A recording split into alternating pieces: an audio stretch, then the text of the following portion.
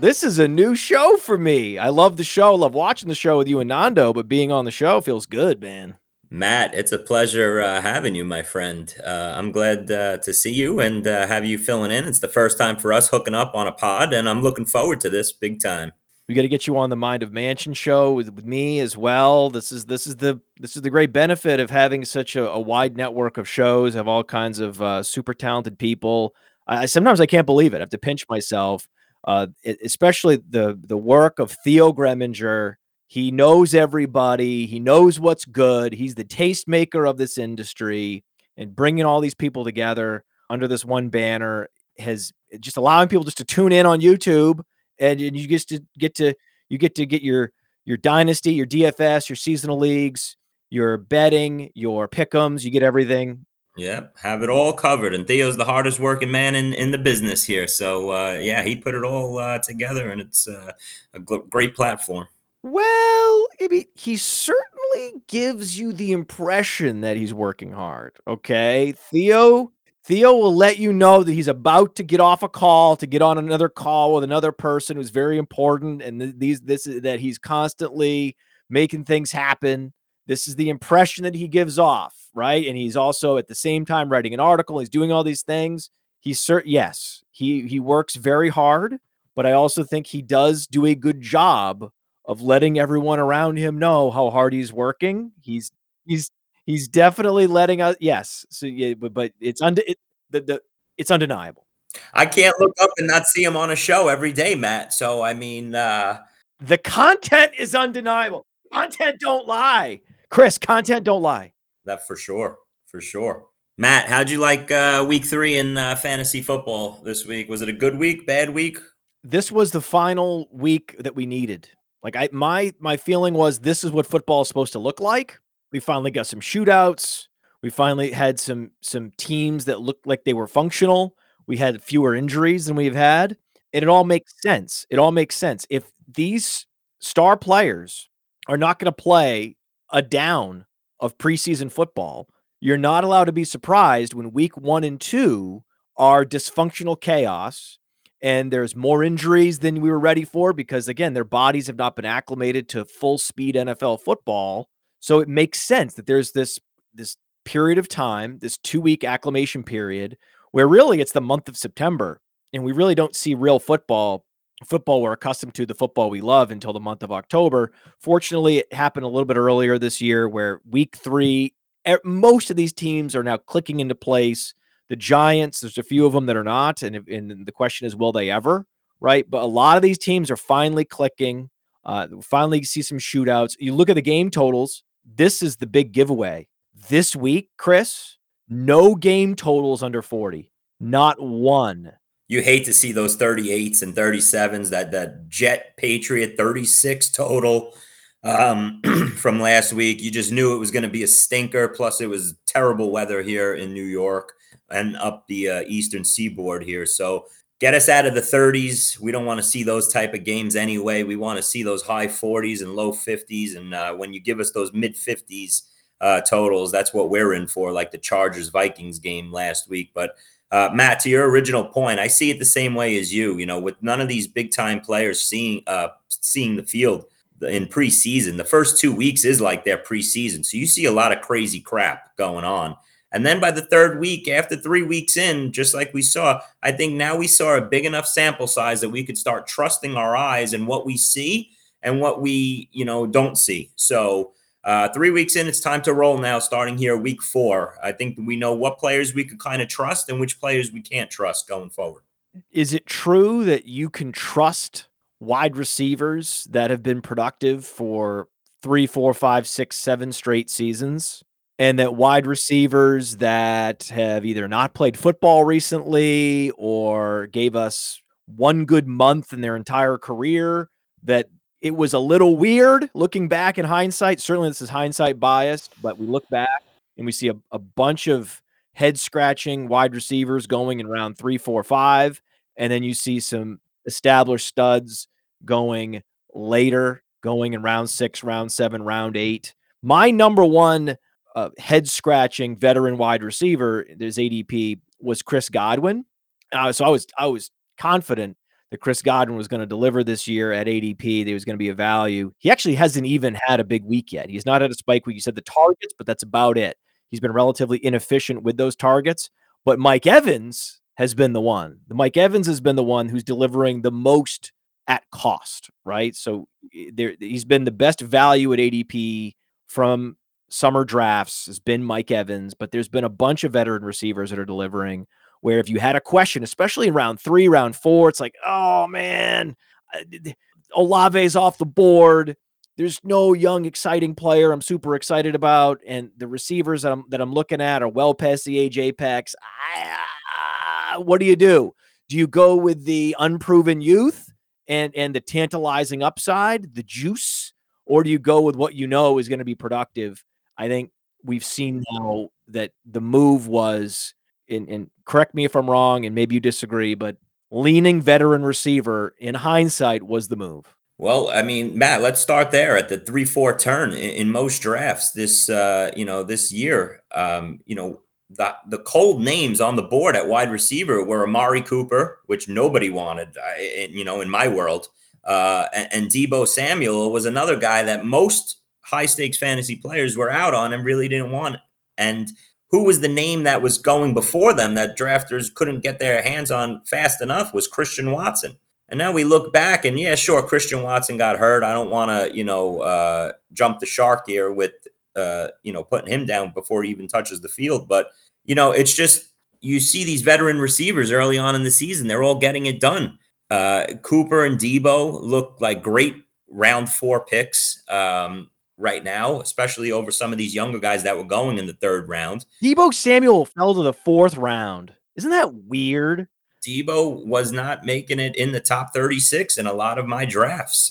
He was going after that. He was just that wide receiver that was just like, all right, you know what? I'll take veteran Deebo. A lot of people, and I love Ayuk as well, but a lot of people were trying to move Ayuk past Deebo. Keenan Allen, Matt, let's, the hottest wide receiver on the board. People didn't love Keenan Allen in the 3rd round. Another veteran receiver that's just looks like a complete smash pick. It looks like he's not well on his way to a top 5 or 6 overall wide receiver one season. And then most of all, Matt, let's talk about right there at the 1st, 2nd round turn. We didn't include Davante Adams, grizzled Davante Adams. Nobody really was excited about taking Davante Adams in drafts this year. He was not considered one of the elite 8 wide receivers that we all wanted and took in the 1st round. It's looking like, the injury to Aaron Rodgers factors in, but Garrett Wilson over Davante Adams is a monumental, turning point for drafters so far this year and will be the rest of the season. But Davante Adams was slipped into the middle of the 2nd round where younger wide receivers such as Jalen Waddle, Olave, Devonta Smith were going sometimes ahead of him in drafts. So, a lot of these veteran names that we've seen for years, they've just gotten off to hot starts. I think it continues. You mentioned Mike Evans later on in the 7th, 8th round. Nobody wanted Mike Evans, and nobody wanted Michael Pittman either. And these guys are just target hounds every week. So the veteran wide receivers, they're not going away this year, Matt. I think that of all the players you listed, the guy that I understood the most, the skepticism was Mike Evans. I was skeptical of Mike Evans. I thought that Chris Godwin was a much better fit for Baker Mayfield. The Baker Mayfield has struggled to deliver the ball to the perimeter, to the boundary, to alpha receivers in his entire career. It's been a massive struggle. Chris Godwin now, he had through 2 games. He was averaging 7 targets a game. So Chris Godwin's giving you the targets, but he's going to have his weeks, Matt. Yeah. He's going to have games, man. He's riding. That's the perfect trade target right now. Of all the players we've talked about, the guy that's about to go nuclear, he's about to have some big weeks with negative game scripts, you want that guy who's like, oh man, I guess Mike Evans is the alpha and they really can only support one productive receiver there. I guess Chris Godwin, he's also past his prime. He's 27 years old. But he's getting that nice 10 fantasy points a game. He's getting the targets. He's not getting the yards. He's not getting the touchdowns. That's what you want. You want the guys that's getting the targets, but has 0 touchdowns through weeks. Who is that guy? who they get. That it's Chris Godwin. So there's that guy, but Evans is 4 years older than Chris Godwin. His efficiency has been declining. He is getting a downgrade at quarterback, going from Baker Mayfield. So there was a strong case to fade Mike Evans, not into oblivion, not into the 8th round, but to push him out of his traditional sort of 3rd round ADP, where that made sense to me. That made some logical sense to me. But if I'm in the 3rd round, I was looking at, yeah, I guess Keenan Allen's the move here, right? I guess Keenan Allen's the move because I just can't talk myself into, like, the best example was Calvin Ridley, where I just could not get my head around that I'm going to take a risk on Calvin Ridley, who's also past the age apex. Like Calvin Ridley, I don't know if you know this, Calvin Ridley's older than Chris Godwin. Okay. He's a year older than Chris Godwin. So if you're like, oh, this guy's kind of dusty, I like to draft younger receivers in these early rounds. Well, Calvin Ridley's almost 30. So what are we talking about? He hasn't played football. And there's a lot of good receivers in Jacksonville. There's a lot more good receivers in Jacksonville. Think about who their tight end is in Jacksonville. Evan Ingram. Who's the number 3 receiver? Zay Jones. Who's the number 3 receiver in Tampa? Who's their tight end? Cade Otton, right? So just looking at that alone, the ADP disparity, the ADP arbitrage on Calvin Ridley and what he's been over the last few years, right? Even when he's healthy, right? What's his max upside? His max upside is Mike Evans, right? So that didn't make sense. Like looking at the route inventory and who those players are going to be running those routes and where the target consolidation is from team to team around the NFL, you saw it it was going to be 3 guys getting targets in Tampa, just 3 guys. Whereas in Jacksonville, there's 5 guys. Now we're seeing Travis Etienne getting 5 targets again. I was told that he can only get 3 targets a game. That's his cap. Oh, what do? We buy into offenses in draft season, Matt, right? We're buying into quarterback play. We're buying into offenses we don't want to see stumble, go 3 and out over and over again. And when we looked at Tampa Bay's offense with a Baker Mayfield, who we've seen do nothing but struggle year in and year out, we say, well, he's coming in on a bad team, on a team that we thought was going to be a 3 or 4 win team, and tank this offense. So I don't want a Mike Evans and his 3 for 38 type games that Baker Mayfield's going to support. What I want is Calvin Ridley and these Jaguar pieces on an offense that we saw last year at the end of the season and into the playoffs going up and down the field, right? We got the big time young up and coming quarterback in Trevor Lawrence to support these guys. So, and let's be honest, coming into this season, Zay Jones was kind of like the forgotten guy. So we looked at this Jaguars offense as give me the big piece in Calvin Ridley with Christian Kirk, who was also a 4th or 5th rounder. Okay, he was another big piece. It wasn't until after week 1 where all of us just said, uh-oh, we got a problem here. Zay Jones is the one putting up the big numbers, and Christian Kirk's running 55% of the routes. Okay, now Christian Kirk owners here, we've caught a little bit of a break with the Zay Jones injury, and as of today, Doug Peterson comes out and says he's a long shot for this week in London. So we're going to get another week of just a smaller target tree of Ridley, Kirk, and Ingram, which we were all excited about last week, and it bombed out versus the Houston Texans at home. So they get another week here to reprieve themselves here. But it's good that Zay Jones will be out of the offense again if you're a Calvin Ridley, Christian Kirk owner, as well as Evan Ingram, because you saw all these guys get 7+ targets week in and week out if Zay Jones is out. Just go back in time, man. Last year, who was the guy that who bombed out in the 4th round last year? It was Darnell Mooney, right? Darnell Mooney, because that guy was the young guy with the young quarterback that was inspiring the hope. He was inspiring the perceived upside, right? Chasing the perceived upside, where my position has been for years that if you're drafting in the 3rd, 4th round, you want to lock in production. You have so many more rounds to go, right? So many more rounds to go. You have some of these leagues, these high stakes leagues, draft out to round 20, right? You have so many rounds, Chris, where you can chase upside. Why are you taking on so much risk? A guy like Calvin Ridley has played no games in a year and a half. That's a lot of risk.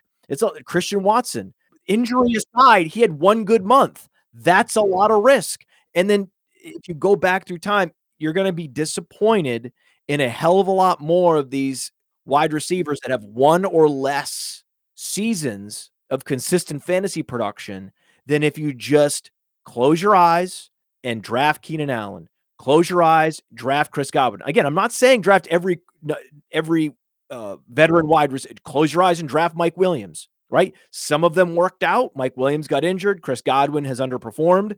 Some of them have hit in a big way, like Keenan Allen and like Mike Evans. And I was even going as far as saying, hey, Devontae Adams over, say, a Garrett Wilson should be a debate. Like, that's a conversation, but no one was having that conversation. We were so over it.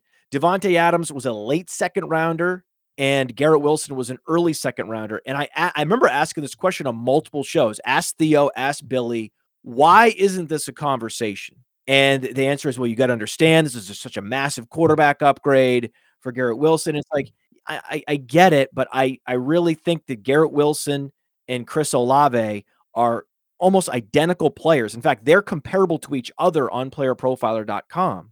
And Derek Carr versus Aaron Rodgers is not a major difference at all. In fact, Derek Carr plays a little faster and Aaron Rodgers a little more accurate, but it's Derek Carr who has the 4 consecutive seasons with 4,000 plus passing yards. And I agree, these guys belong in the early third round. That's where these types of receivers should be going. And if you're going to be drafting a guy in the second round, remember, Calvin Ridley got steamed up into the second round. You were there for that, right? Let's draft guys in the second round that we know are going to be productive and force them to give us an outlier bad season. Yeah, we also got sold on the preseason hype, seeing all the videos. Because if you remember, Calvin Ridley came into the draft season in June and early July before he even stepped on the field in camp. Okay. And he was going in the 4th round. He was going right there with Christian Kirk. Sometimes Christian Kirk was going ahead of Calvin Ridley. It wasn't until they hit camp and we saw the videos of Calvin Ridley burning defenders, having the joint practices with other teams and killing the other team, the route running, the speed, it all came back. And we said, oh my God, well, this guy hasn't missed a beat. That's why Calvin Ridley became a mid-4th rounder up to a 3rd rounder, a mid-3rd rounder up to where the big money was on the line in high stakes leagues the last 2 weeks of the season. And Calvin Ridley was a late 2nd rounder. Okay. Now, I don't know how you feel about Calvin Ridley now the rest of the season, Matt. He had the one big game where we all in week 1 said, okay, this is why we drafted him. In week 2, we were all right. And now he's had 2 slow games, right, of 7-8 fantasy points. The targets are still there. He's missed a couple opportunities in the end zone these last couple weeks, dragging his feet where he could have had a touchdown. Lawrence underthrowing him a couple times. I'm not that concerned with Calvin Ridley's long-term input. Now, if you told me, hey, let's go back 3 weeks ago when you were drafting and will you take Keenan Allen over Calvin Ridley? Sure, but we could do that in every round with different players straight up and down the board. It's just a process thing. It's just a process thing. Like I said, it's a process thing. I would still, looking at the process, drafting Chris Godwin in round 5 was good process. Drafting Tyler Lockett, right, in round 6, that was good process. Drafting Keenan Allen over a Christian Watson, that's good process. That's good process down the board. Devontae Adams in the late 2nd round is good process if he's available. That's my larger point, is there are certain wide receivers that give you stability and where they have to, reveal themselves as something other than what we've seen the last 5 years in order for them to fail. That's the guy I'm trying to draft in the first few rounds instead of taking chances that I don't need to take. I have so many rounds later that I can take my upside shots at wide receiver. I'm not here to take huge risks in those early rounds. And what's interesting is these risky receivers, they get steamed up even more in high stakes. And this is one of those sort of interesting conundrums that I talked to Billy and Theo about. I'm like, it seems like the more money is at stake, the more risks that these fantasy gamers, these managers are taking. I would think it's the opposite, right? When someone's in a $50 league, they're playing it safe and they're drafting Keenan Allen. Suddenly, someone's playing. They're putting down $1,000 and they're drafting Christian Watson. This doesn't make sense. It's weird. Admit that is a weird phenomenon, isn't it? Yeah, because Matt, what the reason behind that is you can't wait until you see it. At that point, it's too late.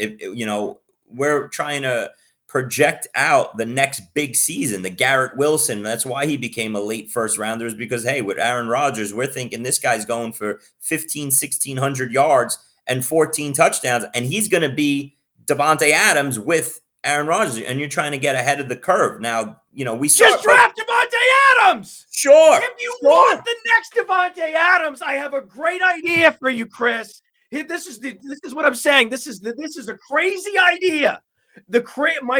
Instead of trying to draft the next Davante Adams, just draft Davante Adams. Not all situations are the same, because guess what? We're getting Jimmy Garoppolo with Davante Adams, and you don't know what you're getting with Jimmy G. He's checked down Charlie.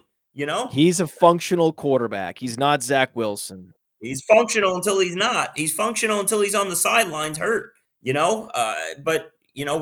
then obviously it happened to Aaron Rodgers. And it happened to Derek Carr. The beauty of it happened to Derek Carr, and I think this was an underrated aspect of the Chris Olave draft pick, was that the backup quarterback, one of the better backup quarterbacks for fantasy, was in New Orleans. Right? Some of these teams, Chargers is one of those teams, Jets one of those teams, where the real negligence by the front office was rolling with a non-functional backup quarterback. Do you even know who the backup quarterback is in Los Angeles for the Chargers? Is it Easton Stick? Right?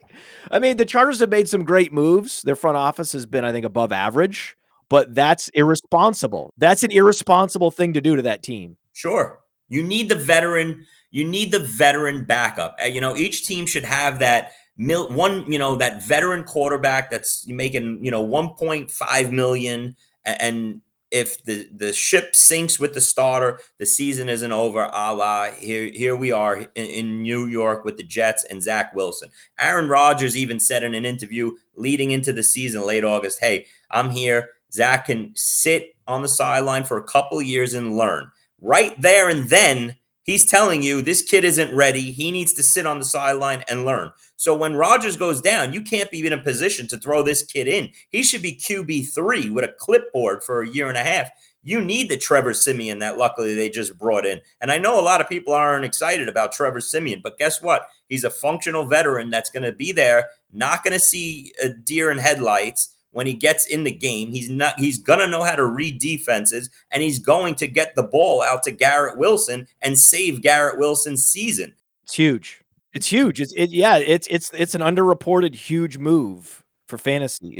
Yeah. Oh, and he will be the quarterback come week 6 at the latest. Once he gets up to speed and knows the playbook, bye-bye, Zach Wilson. You're going back to holding the clipboard. Simeon's going to come in and save this offense and save our Garrett Wilson shares, Matt.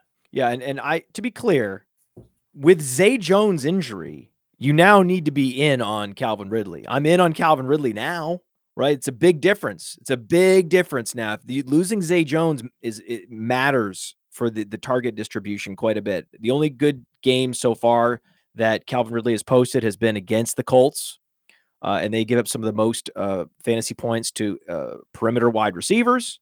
But this is a good spot for him. This is a good spot. This is a huge game. This is a huge week. I would argue this is the best week on the calendar. I challenge anyone in the chat, go find me a better week of NFL action than what we're looking at right now, and we're going to get into it. We're going to get into Matt, this. Are you a big fan? Matt, are you a big fan of the London games and getting the early start, or what? I always ask this question to people. I'm a big fan of the London games. We're going to look at all these. I want to go through the games that we have staring at us on this week 4 slate after this. Oh, I see it every day online, every single day. Hey, that looks like a great fantasy team in an 8-team league. Oh, wish I could be in a league with you, right? Well, guess what? Now you can respond with, sure, let's play on Bettle. That's the beauty of this platform. This new Bettle platform standardizes all position scoring So you just load your team and you challenge your friend, your colleague, Twitter troll, and you can browse other teams and issue challenges. Bettle is revolutionizing fantasy football. And with code Underworld, you get a $100 instant deposit match plus a free $10. So even if you deposit 20, you get 50. Think about that. So go to Bettle.com. The code is Underworld. Bettle.com. The code is Underworld. Or click a link in the description. It's fun to be right. It is. It's been fun. Last week was great. Again, I think this is this is normal NFL action, and I think we're gonna have again a nice, consistent slate of action. When I go down the board and I see Falcons, Jaguars, and I see Lions, Packers, and I see Ravens, Browns, I see all these divisional grudge matches. I see potential shootouts. I see get right games. There's a lot of fun on this slate. I think it's the best slate. I agree, and like we were talking about before the break, Matt, it gets started early, and not only this week, but for the next 3 weeks, we get 9:30 a.m. starts, which I absolutely love. I know a lot of people don't love it, but who doesn't like it? Why don't you like it? There are a lot of people that they complain, oh, I'm on the West Coast, I got to get up early. And even the East Coasters sometimes don't like it. But you know what? Give me football all day and night long and sign me up. I love it. Get me up early and let's get going at 9:30. And I think we got a really nice matchup here with Jacksonville and Atlanta, and a big game, like we said, for Jacksonville after coming off 2 stinkers and down 2. You don't want to go to 1-3 as the favorite in that AFC South, and they're already struggling offensively here. What about Travis Etienne? What do you expect from Travis Etienne this week? Right? I expect it to continue. I expect him to keep producing top 8 RB1 overall season. He was an unbelievably great pick at that 3-4 turn. Sometimes he went late 3rd, sometimes he went in the early mid 4th, and he looks like an absolute smash pick at the running back position, Matt. And we talk about it week in and week out. The running back position is absolute trash, especially in the middle rounds. Matt, name me a good mid-round running back pick after the big bell cows of the first 2 rounds. Who are they? Where are they? They're nowhere to be found. Travis Etienne is a bell cow. And I said Travis Etienne had seasons of 40+ receptions in college with Trevor Lawrence at quarterback. This idea that he's not going to be a pass catcher this year is foolish. It was just an outlier, random distribution of receptions last year that led to him not having any game with 3 or more catches. Here he has 2 games with more than 3 catches this year. It's going to continue. He's got the size, the athleticism, the receiving skills. He's got everything you want. And he was available 2 rounds later than he should have been going. Everyone's so excited about the upside of this offense, all the touchdown equity there. Then why not Travis Etienne? And this is the game. It's not technically a home game because they're in Wembley Stadium, so they're not in Jacksonville. But this is, according to the schedule, a home game for them. This feels like one of those games where, on the face of it, it's gonna you want to stack Lawrence and Ridley and Kirk because there's no Zay Jones, but actually it's a Travis Etienne I hope week. so too. And the only negative I want to say with Travis Etienne, Matt, is last week they get down inside to the 1-yard line. They bring in Bigsby for the guard, the vulture touchdown. But 19 carries for Etienne. Again, he catches 4 balls for 50 yards. Give me that every single week. And Etienne was the answer after those top 6 running backs came off the board in the top 2 rounds. Etienne should have been locked in as that RB7 off the board. And sometimes he fell to RB 10, 11, 12 in drafts. I know I got him 48th overall in one draft at the end of the 4th round. And he's my RB3 on a team that started off Barkley and Pollard in the first 2 rounds. So, a strong running back build like that are tough to find with 3 bell cows. But Etienne, absolute stud. I just need Lawrence to pick it up because a lot of those yards, his stat line last week was a little fugazi, Matt, because, he was trailing the whole second half. Ridley, Kirk, and Ingram all had 1 catch going into halftime. That's absolutely unacceptable.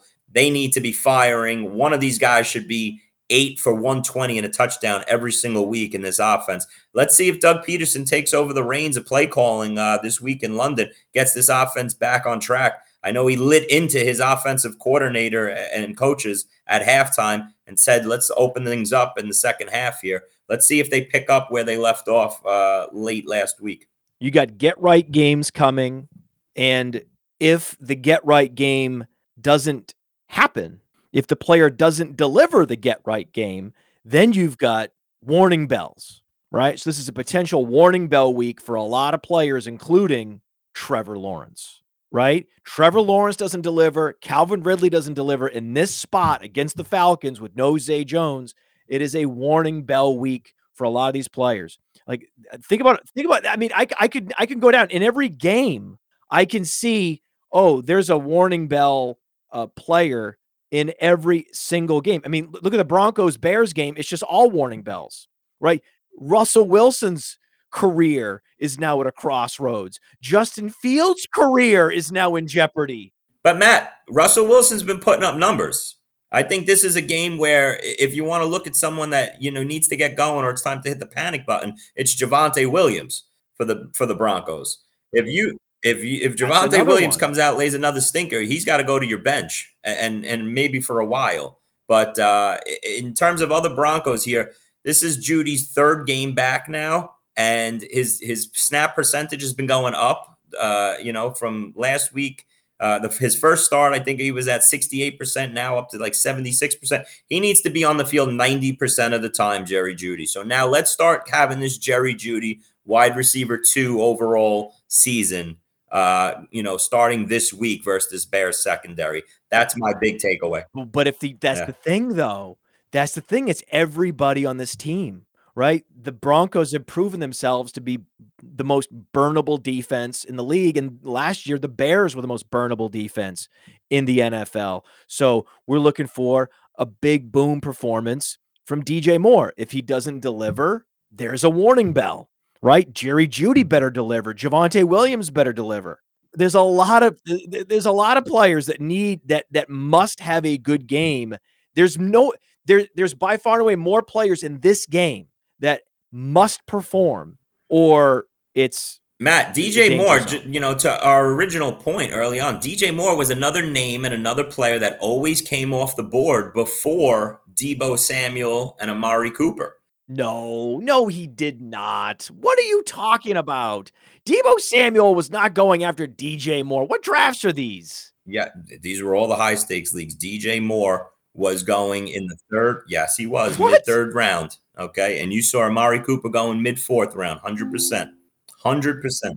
DJ Moore was that hot receiver that people wanted in the middle of the third round. And that's where he was going. And now it looks 3 weeks in like a big mistake, all because we expected Justin Fields to take another step forward, but he's taken 6 steps backwards. And now we got a major problem. If DJ Moore didn't get that late touchdown, he was in for another stinker, So he had a decent week 2, DJ Moore. He had a terrible weeks 1 and 3. Again, another guy, like you said, Matt, that week 4 is a big step because if he lays an egg here, okay, now we got 3 games where he's underproduced and 1 okay game. He's not a league-winning play here. He's sinking teams through 4 weeks, then helping them. So we'll see. Amari Cooper was going 5th round earlier in the summer, and then he moved up into the 3rd round. His ADP, his final ADP, his closing ADP at the FFPC was 40 exactly, and that's where I thought he was going. So that's what happened with Amari Cooper. But you are right. You are right. In the final week at the FFPC, DJ Moore moved up 8 spots from pick 47 to pick 39 ahead of Amari Cooper. You are absolutely right. Oh, I apologize. I want to apologize to you. And I will say this, Matt, FFPC receivers fall a little more. NFFC, where, I do a lot of my playing, Matt, wide receivers are even hot and heavier and move up even more. And DJ Moore never made it out of the 3rd round. That's right. And if he was going at pick 39 at the FFPC, that means at the NFFC, he was an early 30s pick. So listen, Chris, apologies. Apologies. I was not in Vegas this year. I was not drafting in a high stakes in the final week of the season. I did not know. I did not know that's how high because the narrative I was hearing all year was there's not enough pass attempts in Chicago. But it's one thing to say that and then go ahead and draft DJ Moore in the mid fourth round, fine. To move him up into the third round, to move him up ahead of these the Amari Coopers and the Keenan Allens and the Deebo Sam, I can't believe that. I'm in shock. I mean, I have validated everything you've said. Everything you've said is 100% correct. I am now looking at the ADPs to close out the year, and you are right. Deebo Samuel, Amari Cooper, and DJ Moore were going at the same ADP. I can't believe it. But in terms of on the board, just cold names, there's always cold names and hot names. You can always get the feel when you're in drafts and you're drafting every night. You always feel what receivers are the guys that are like, all right, let me take him. We're in the early fourth round. I'll take him here. And the guys that everybody wants mid third and they're getting steamed up. And it's just, Deebo and Cooper were names that were a little cold the last couple of weeks of the draft season. And DJ Moore was just as hot of a name in the third round as a Christian Watson. So I just don't understand it. Sometimes I feel like I'm in a bubble. Like I'm talking to Theo, I'm talking to Billy, I'm talking to Dario, and so sometimes I'm in this player profiler bubble, and some of these phenomena that are happening in the larger fantasy universe, they don't make it to me. So it's maybe an interesting person to have on your show would be like the fact that I didn't even know this. And I'm like, I don't know. I thought you could get DJ Moore at the 4-5 turn. And then you're like, oh no. You weren't there for the last 2 weeks of draft season with me in the trenches with these guys. And again, it speaks to a lesson, which is if a guy's gonna have a new quarterback, okay, and the quarterback that he has this year, this new quarterback has a propensity to throw the ball 25 times a game, that's a risky pick. That's a risky pick.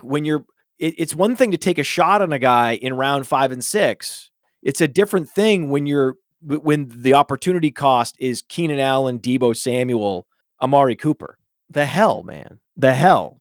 Listen, man, it's a huge week for Justin Fields in these next 1 or 2. Hey, listen, we saw this last year, right? Justin Fields was absolutely terrible in September. And just as everybody threw the towel in on him in weeks 4 or 5, it was after that Thursday night game, which ironically next week in week 5, I believe, he plays on a Thursday night.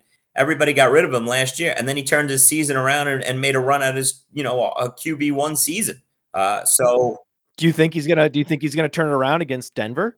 Listen, Matt, I didn't have that feeling last year because I was a guy that was getting rid of him and dropping him. I remember he was a QB2 on a lot of my teams that I drafted in round 15 or 16 just for the potential upside. And I said, all right, this isn't going to work out after 4 or 5 weeks and got rid of him. And then he went on to win all the money in the world.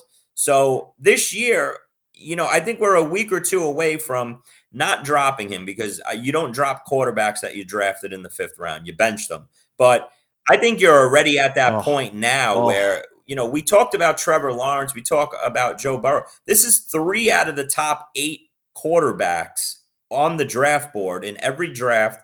The 3 of them are struggling big enough. I don't want to put Lawrence so much in the Fields and Burrow category right now. But Burrow and Fields, as of this week, you got to consider benching. Yeah, and you can't you certainly cannot bench Russell Wilson. He's been a top 5 quarterback. He's got 19 plus fantasy points a game. Like if there's one guy that he's getting the blame, like the mainstream media is saying, okay, this is a big game this is a big get right moment for Russell Wilson. And I'm looking up going, well, technically Russell Wilson has been fine for fantasy, but when you're down 70, he wasn't down 70, but when you're down 50, he was down 50 at the end of the game. When you're down 50, you need to put up 400 yards, right? So yes, he did have 300 yards last week, but he should have had more. He should have done better. He's been behind playing in garbage time, in comeback mode, all 3 games. We want the bad defense, Matt. We want the team with the bad defense that we know we're going to be down 14-21 in the second half and throwing. I know, but what I'm saying is if you're a Broncos fan and you're evaluating Russell Wilson, he's giving you the bare minimum given the negative game script. So we are going to see what happens this week. It's just the Vegas line on this one is the most fascinating because there's a couple of these where the home dog is getting 3.5. And whenever I see the home dog getting 3.5, that is always the most. And we have two. We have the Panthers getting 3.5, and we have the Bears getting 3.5. And for me, that's always the most fascinating line because that's Vegas saying, we actually want you to take the road favorite, right? Where they're trying to coax you into taking the road favorite, which is always weird with the Vikings and the Broncos, especially the Vikings and Broncos are both 0-3, and they are road favorites by more than a field goal. Yeah, that's how crazy. Yeah. And then you wonder what the line is going to do if if Dalton doesn't start for Carolina, and it might go up even more. Okay, so it should be Dalton. If they're trying to win games, it'll be Dalton. If they're trying to tank to get a great draft pick next year to help build the franchise, it'll be Bryce Young. It's probably going to be Andy Dalton. They should let Bryce Young, if they are doing what's right for the franchise and what's right for Bryce Young, they're going to give one more game to Andy Dalton. That's what should happen. In fact, this is when the equity holders of the team need to get involved. If you hear, like, if you are whatever the hedge fund billionaire who bought this team, right? If you hear they're going to start Bryce Young this week, you need to make a phone call and be like, no, you're not. Same thing with Anthony Richardson and Jim Irsay in Indianapolis. Anthony Richardson, as of today, is still in the concussion protocol. So if you're in the concussion protocol here Wednesday after a week and a half, you're not starting again. So, be prepared for Gardner Minshew again for Indianapolis this week. And there's no reason to rush these young rookie quarterbacks. We already saw, these two guys get banged up. CJ Stroud, by the way, while we're talking about rookie quarterback, CJ Stroud is looking unbelievable. Looks like the real deal. Should have been the number 1 overall pick. CJ Stroud is supporting an unbelievable offense here that a lot of people didn't see coming to fruition this early. But CJ Stroud's going to be, if he's available on the wire, and I see him in a lot of my leagues available still, people are going to be dropping a bag on him tonight in waivers to try and bring him on their roster and maybe fill in for struggling teams such as the Joe Burrows, Justin Fields, especially. You'll see that a lot, Matt. I think the Justin Fields owner, Dak Prescott too, a lot of these quarterbacks that were drafted, QB 10 and later are getting the job done this year. And we didn't even touch on Tua, who is the absolute smash spot quarterback pick on the draft board through 3 weeks and looks like he could be the league-winning quarterback this year in this offense. So, CJ Stroud, you look for the Justin Fields managers to go in and drop a bag on CJ Stroud tonight and see if they could get through these early season struggles. Well, don't tell Vegas this because the Texans are 3-point dogs at home against the Steelers. Yeah, they're not believing yet. The Steelers are 2-1. That's the fakest 2-1 record I've ever seen. Their offense is anemic. Their defense is not impressive. Everyone forgot about what happened in week 1, apparently, where they could not stop the 49ers and they could not matriculate the ball a yard down the field.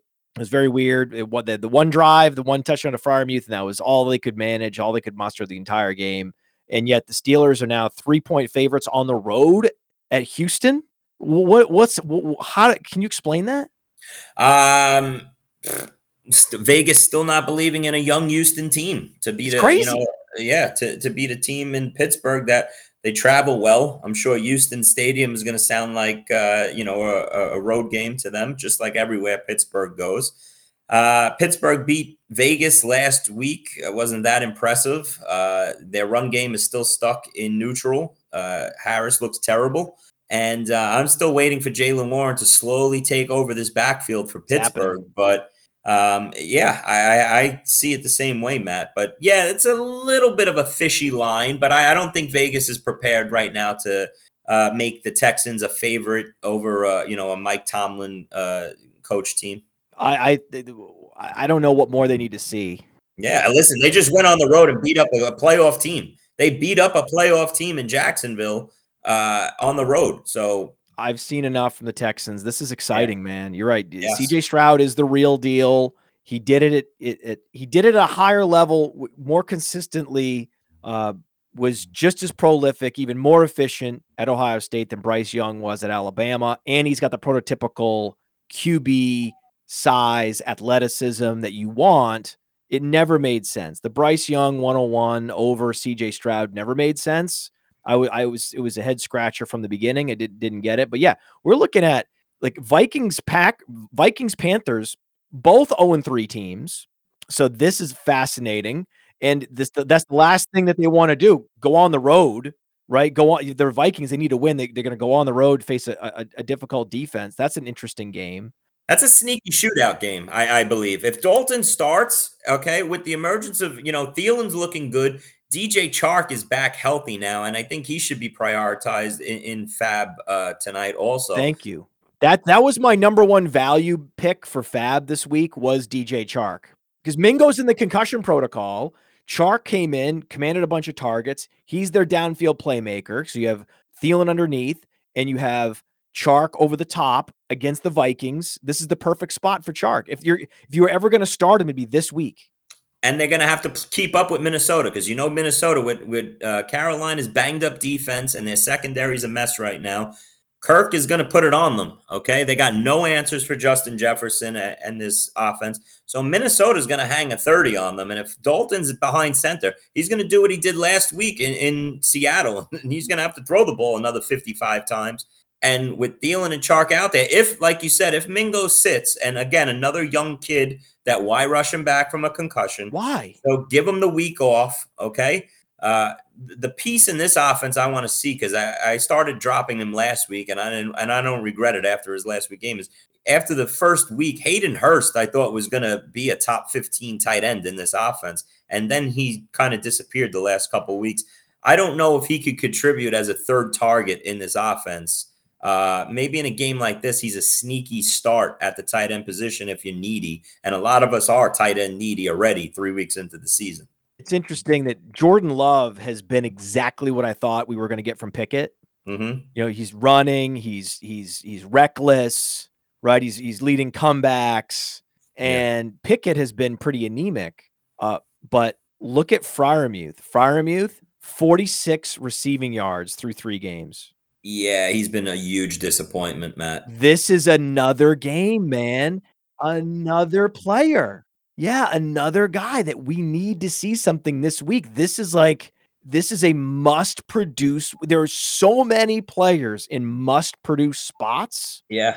Matt, how about this? Is one of them. Matt, how about this at the tight end position? While you're bringing up Freiermuth's been a huge disappointment, how about these 3 names for you and how big of a disappointment they've been? David Njoku for 3 weeks. Huge disappointment, okay? He was a top 12 tight end. Through 3 weeks? What do you? I thought you were going to say through 6 years of a career. No, Njoku had a nice season last year, so we got to give him that much. But through 3 weeks, he was a tight end that was a top 12 tight end that we thought, okay, in this offense, he could play the role as a second target, maybe if not at least a third target. He's had 3 soft games this week. Dalton Schultz, a lot of people came up on. He's Dumpsville at this point. Dalton Schultz is like the unheard of man. And I'm starting to get a little worried. I don't know about you, Matt, about Dalton Kincaid in Buffalo. Yeah, you should be worried.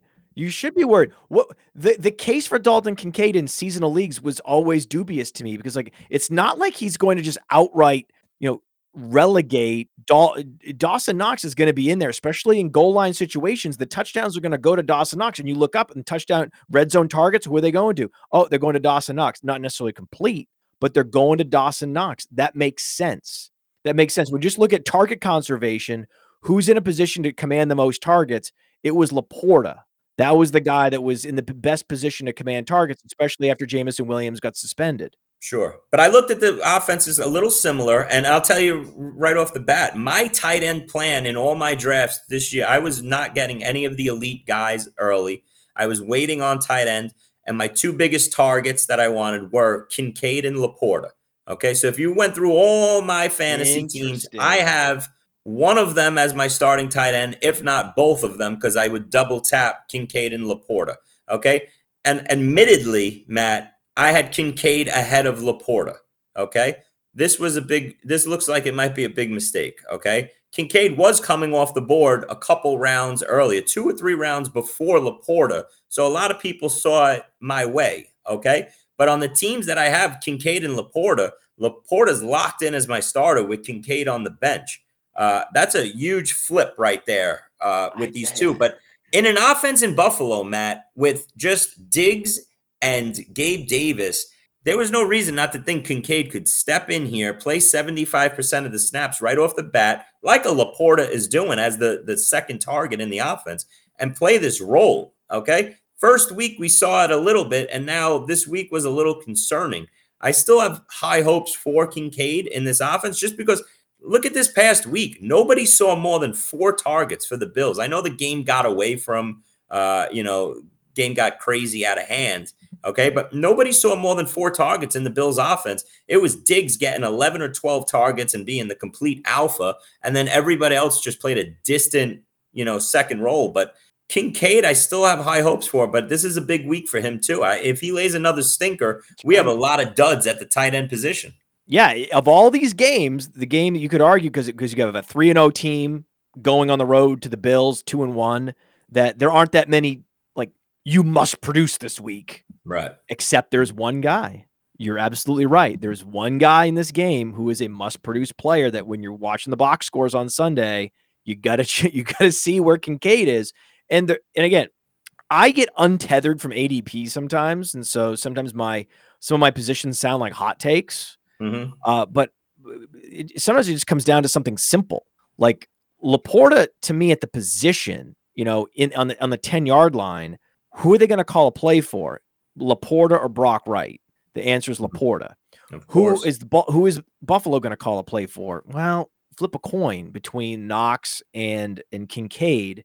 So that's the problem. That's why, to me, the answer was Laporta. Now, I liked your strategy overall, though. I had a very similar strategy. My firewall, and where if you go draft by draft, I either got Freiermuth or I got Evan Ingram. They had a similar ADP. It was they were interchangeable ADPs. Really, whoever was there for me, in the 7th and 8th round. And now you look up, and yeah, I'm loving my teams with Evan Ingram and my teams with Pat Freiermuth. It's like he better do something this week because Deontay Johnson is gone. It's crazy. This is what I'm saying. When Deontay Johnson went down, I said, okay, at least Freiermuth shares are going to prosper here for the next 4 or 5 weeks here without Deontay Johnson, and it hasn't happened. When a player does not capitalize on target conservation, that's when it becomes a real warning bell situation, right? And then when players do capitalize on it, it's exciting. Look, think about this game. Bengals at the Titans. This is a must get right game for Joe Burrow, for T. Higgins. I mean, is T. Higgins going to play in this game? Well, he better show up this week because he's dropped 2 duds in the first 3 weeks. Luckily, week 2, he salvaged himself late in the game with the couple touchdowns. So he had a good week 2, but he had a good 4th quarter. He's had one good quarter.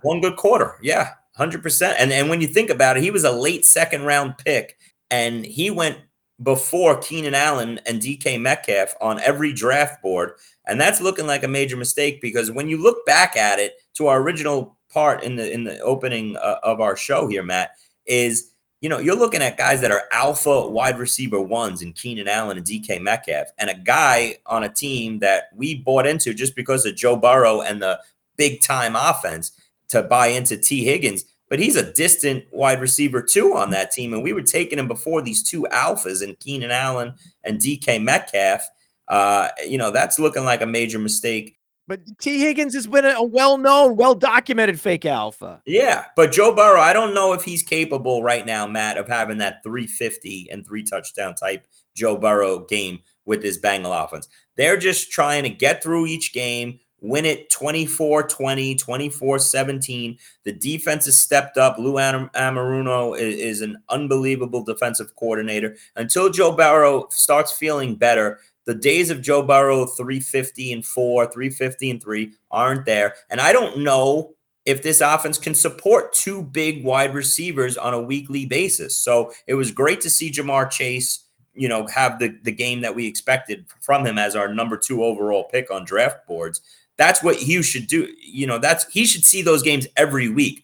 Put him in the slot. There was no answer for him in the slot on Monday night. Get him his touches, his design touches, where at minimum, he's catching 7-8 balls every week and, 1 or 2 big plays each week. But at minimum, he should be catching those, quick 7-yarders, 9-yarders here and there, and let the numbers rack up. And if that's the case, and that's the offense the Bengals going to run here, okay, T. Higgins is going to have a lot of these weeks where he's 4 for 40 and taking a back seat because Chase is the alpha, okay? And that's that. And this is the week, though. The Tennessee secondary, the way you attack Tennessee, obviously, is you can't run on them. They're a great defensive, they're great defensively against the run. The secondary is a mess. They have no answers for Chase or Higgins. So one of these guys is going over 100 and having a big blow-up game, and we'll see from there. And it could be Tyler Boyd.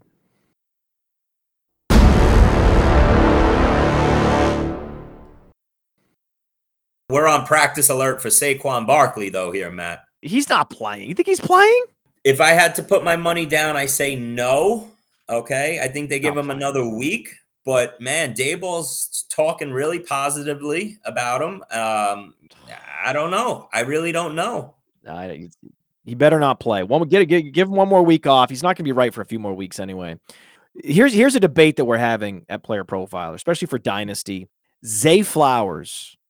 Some people think that he should be vaulted into the top 15, top 12 Dynasty receivers, but we have conservative elements of our organization that are like, hey, man, easy on the 3-year projections extrapolation. How do you feel about Zay Flowers? Oh my God, what a great pick this year in drafts. And to think that, like Jackson Smith-Njigba was coming off the board and mostly every draft before him, that's looking like a real bad decision for people that took him over Zay Flowers. Zay Flowers stepped right into this offense, and he's going to be the alpha wide receiver 1 going forward. Bateman's gone with this hamstring injury. He was a dud anyway. Beckham's banged up. This offense, all of a sudden, we came into this season looking at this Ravens offense with huge high hopes, having Bateman, Beckham, Flowers, Andrews, just weapons everywhere in a Todd Monken offense that we thought would be, like a run and shoot, pitch wide open offense. And 3 weeks into the season, this offense has been condensed now to Zay Flowers getting 10 targets, 8 to 10 targets every week as the alpha 1, and Mark Andrews, who needs to step his game up. After missing week 1, he hasn't done much. It's another guy, man. It's another guy where it's like, it's a must perform week for Mark Andrews as well. There's so many of these guys. It's incredible. But yes, Zay Flowers was always a great pick. I loved the Zay.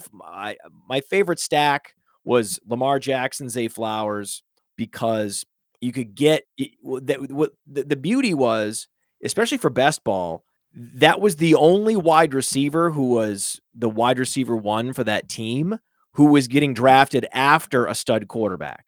When you go team by team and you look, from the Chargers to the Bengals, you go down the board, all these great teams, all these great receivers that are tethered to great quarterbacks. Think about Diggs, right? Diggs goes before Allen, right? You go all the way down the board, you're always going to see, Tyreek Hill going before, Tua, right? But there was this one quarterback, Lamar Jackson, who's number 1 wide receiver, whoever it was going to be, Bateman, Flowers, even if you were debating it, he was going rounds later than the quarterbacks. You could always guarantee a stack. And when you draft Lamar Jackson, then you're more likely to get Zay Flowers because all the other teams are more incentivized to draft receivers that pair with their quarterbacks. And then so you could always get him at a discount later. Zay Flowers is always available at a discount later because you were the only one truly incentivized to draft him, to stack him. So that was the only, that if you look across the league, that was actually the only scenario with an elite quarterback where the receiver was going well after the stud quarterback. So that was the thesis for that. And that's only because Andrews was a third rounder. He took the place as the wide receiver 1. And it was a lower volume offense, but that was the thesis. Yep. And that the bottom line is Zay Flowers is just a much more dominant receiver than a Quentin Johnston. Quentin Johnston, another receiver who's in a must-produce situation, right? We talked about this with Calvin Ridley. So many of these players, it's like there's less target competition now for Mark Andrews. There's less target competition now for Pat Freiermuth. So many of these players have less target competition. They've underwhelmed, and they have great matchups.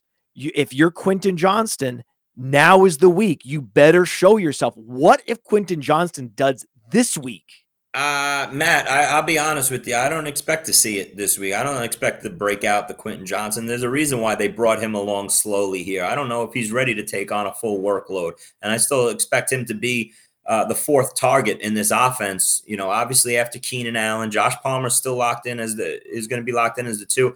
And I think the biggest benefactor of the injury to Mike Williams is Gerald Everett. Yes, that's what I asked. That's right. That's right.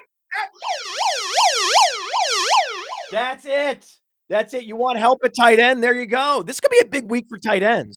Yeah, no, Gerald Everett might be on his way to a top 8 tight end season. I think that, listen, we've got the quarterback, we got the offense. It all sets up perfectly. The first couple of weeks, people were dropping Gerald Everett. If they took him late in the drafts, they were getting rid of him. I scooped him up in a handful of leagues here before the Mike Williams injury. The teams where you have Kincaid, right? Yes, as a matter of fact. Yeah, no doubt about it. That is where I picked him up on, is some Kincaid teams. That's right. That's a smart move, dude. That's a smart move because he has a lot of similarities to Kincaid. Yeah. No, listen, Gerald Everett, when he's out there, he looks like Mike Williams. He's got the speed. He's going to step in and have a lot of these 6 for 60 and a touchdown type weeks in this Chargers offense and hit the board as a top 6 tight end. So Gerald Everett goes right into your, right into your lineups, in my opinion.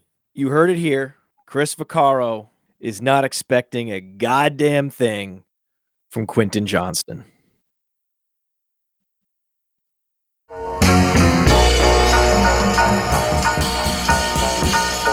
It was all a dream. I used to read Word Up magazine. Salt-n-Pepa and Heavy D up in the limousine. Hanging pictures on my wall. Every Saturday, rap attack, Mr. Magic Molly.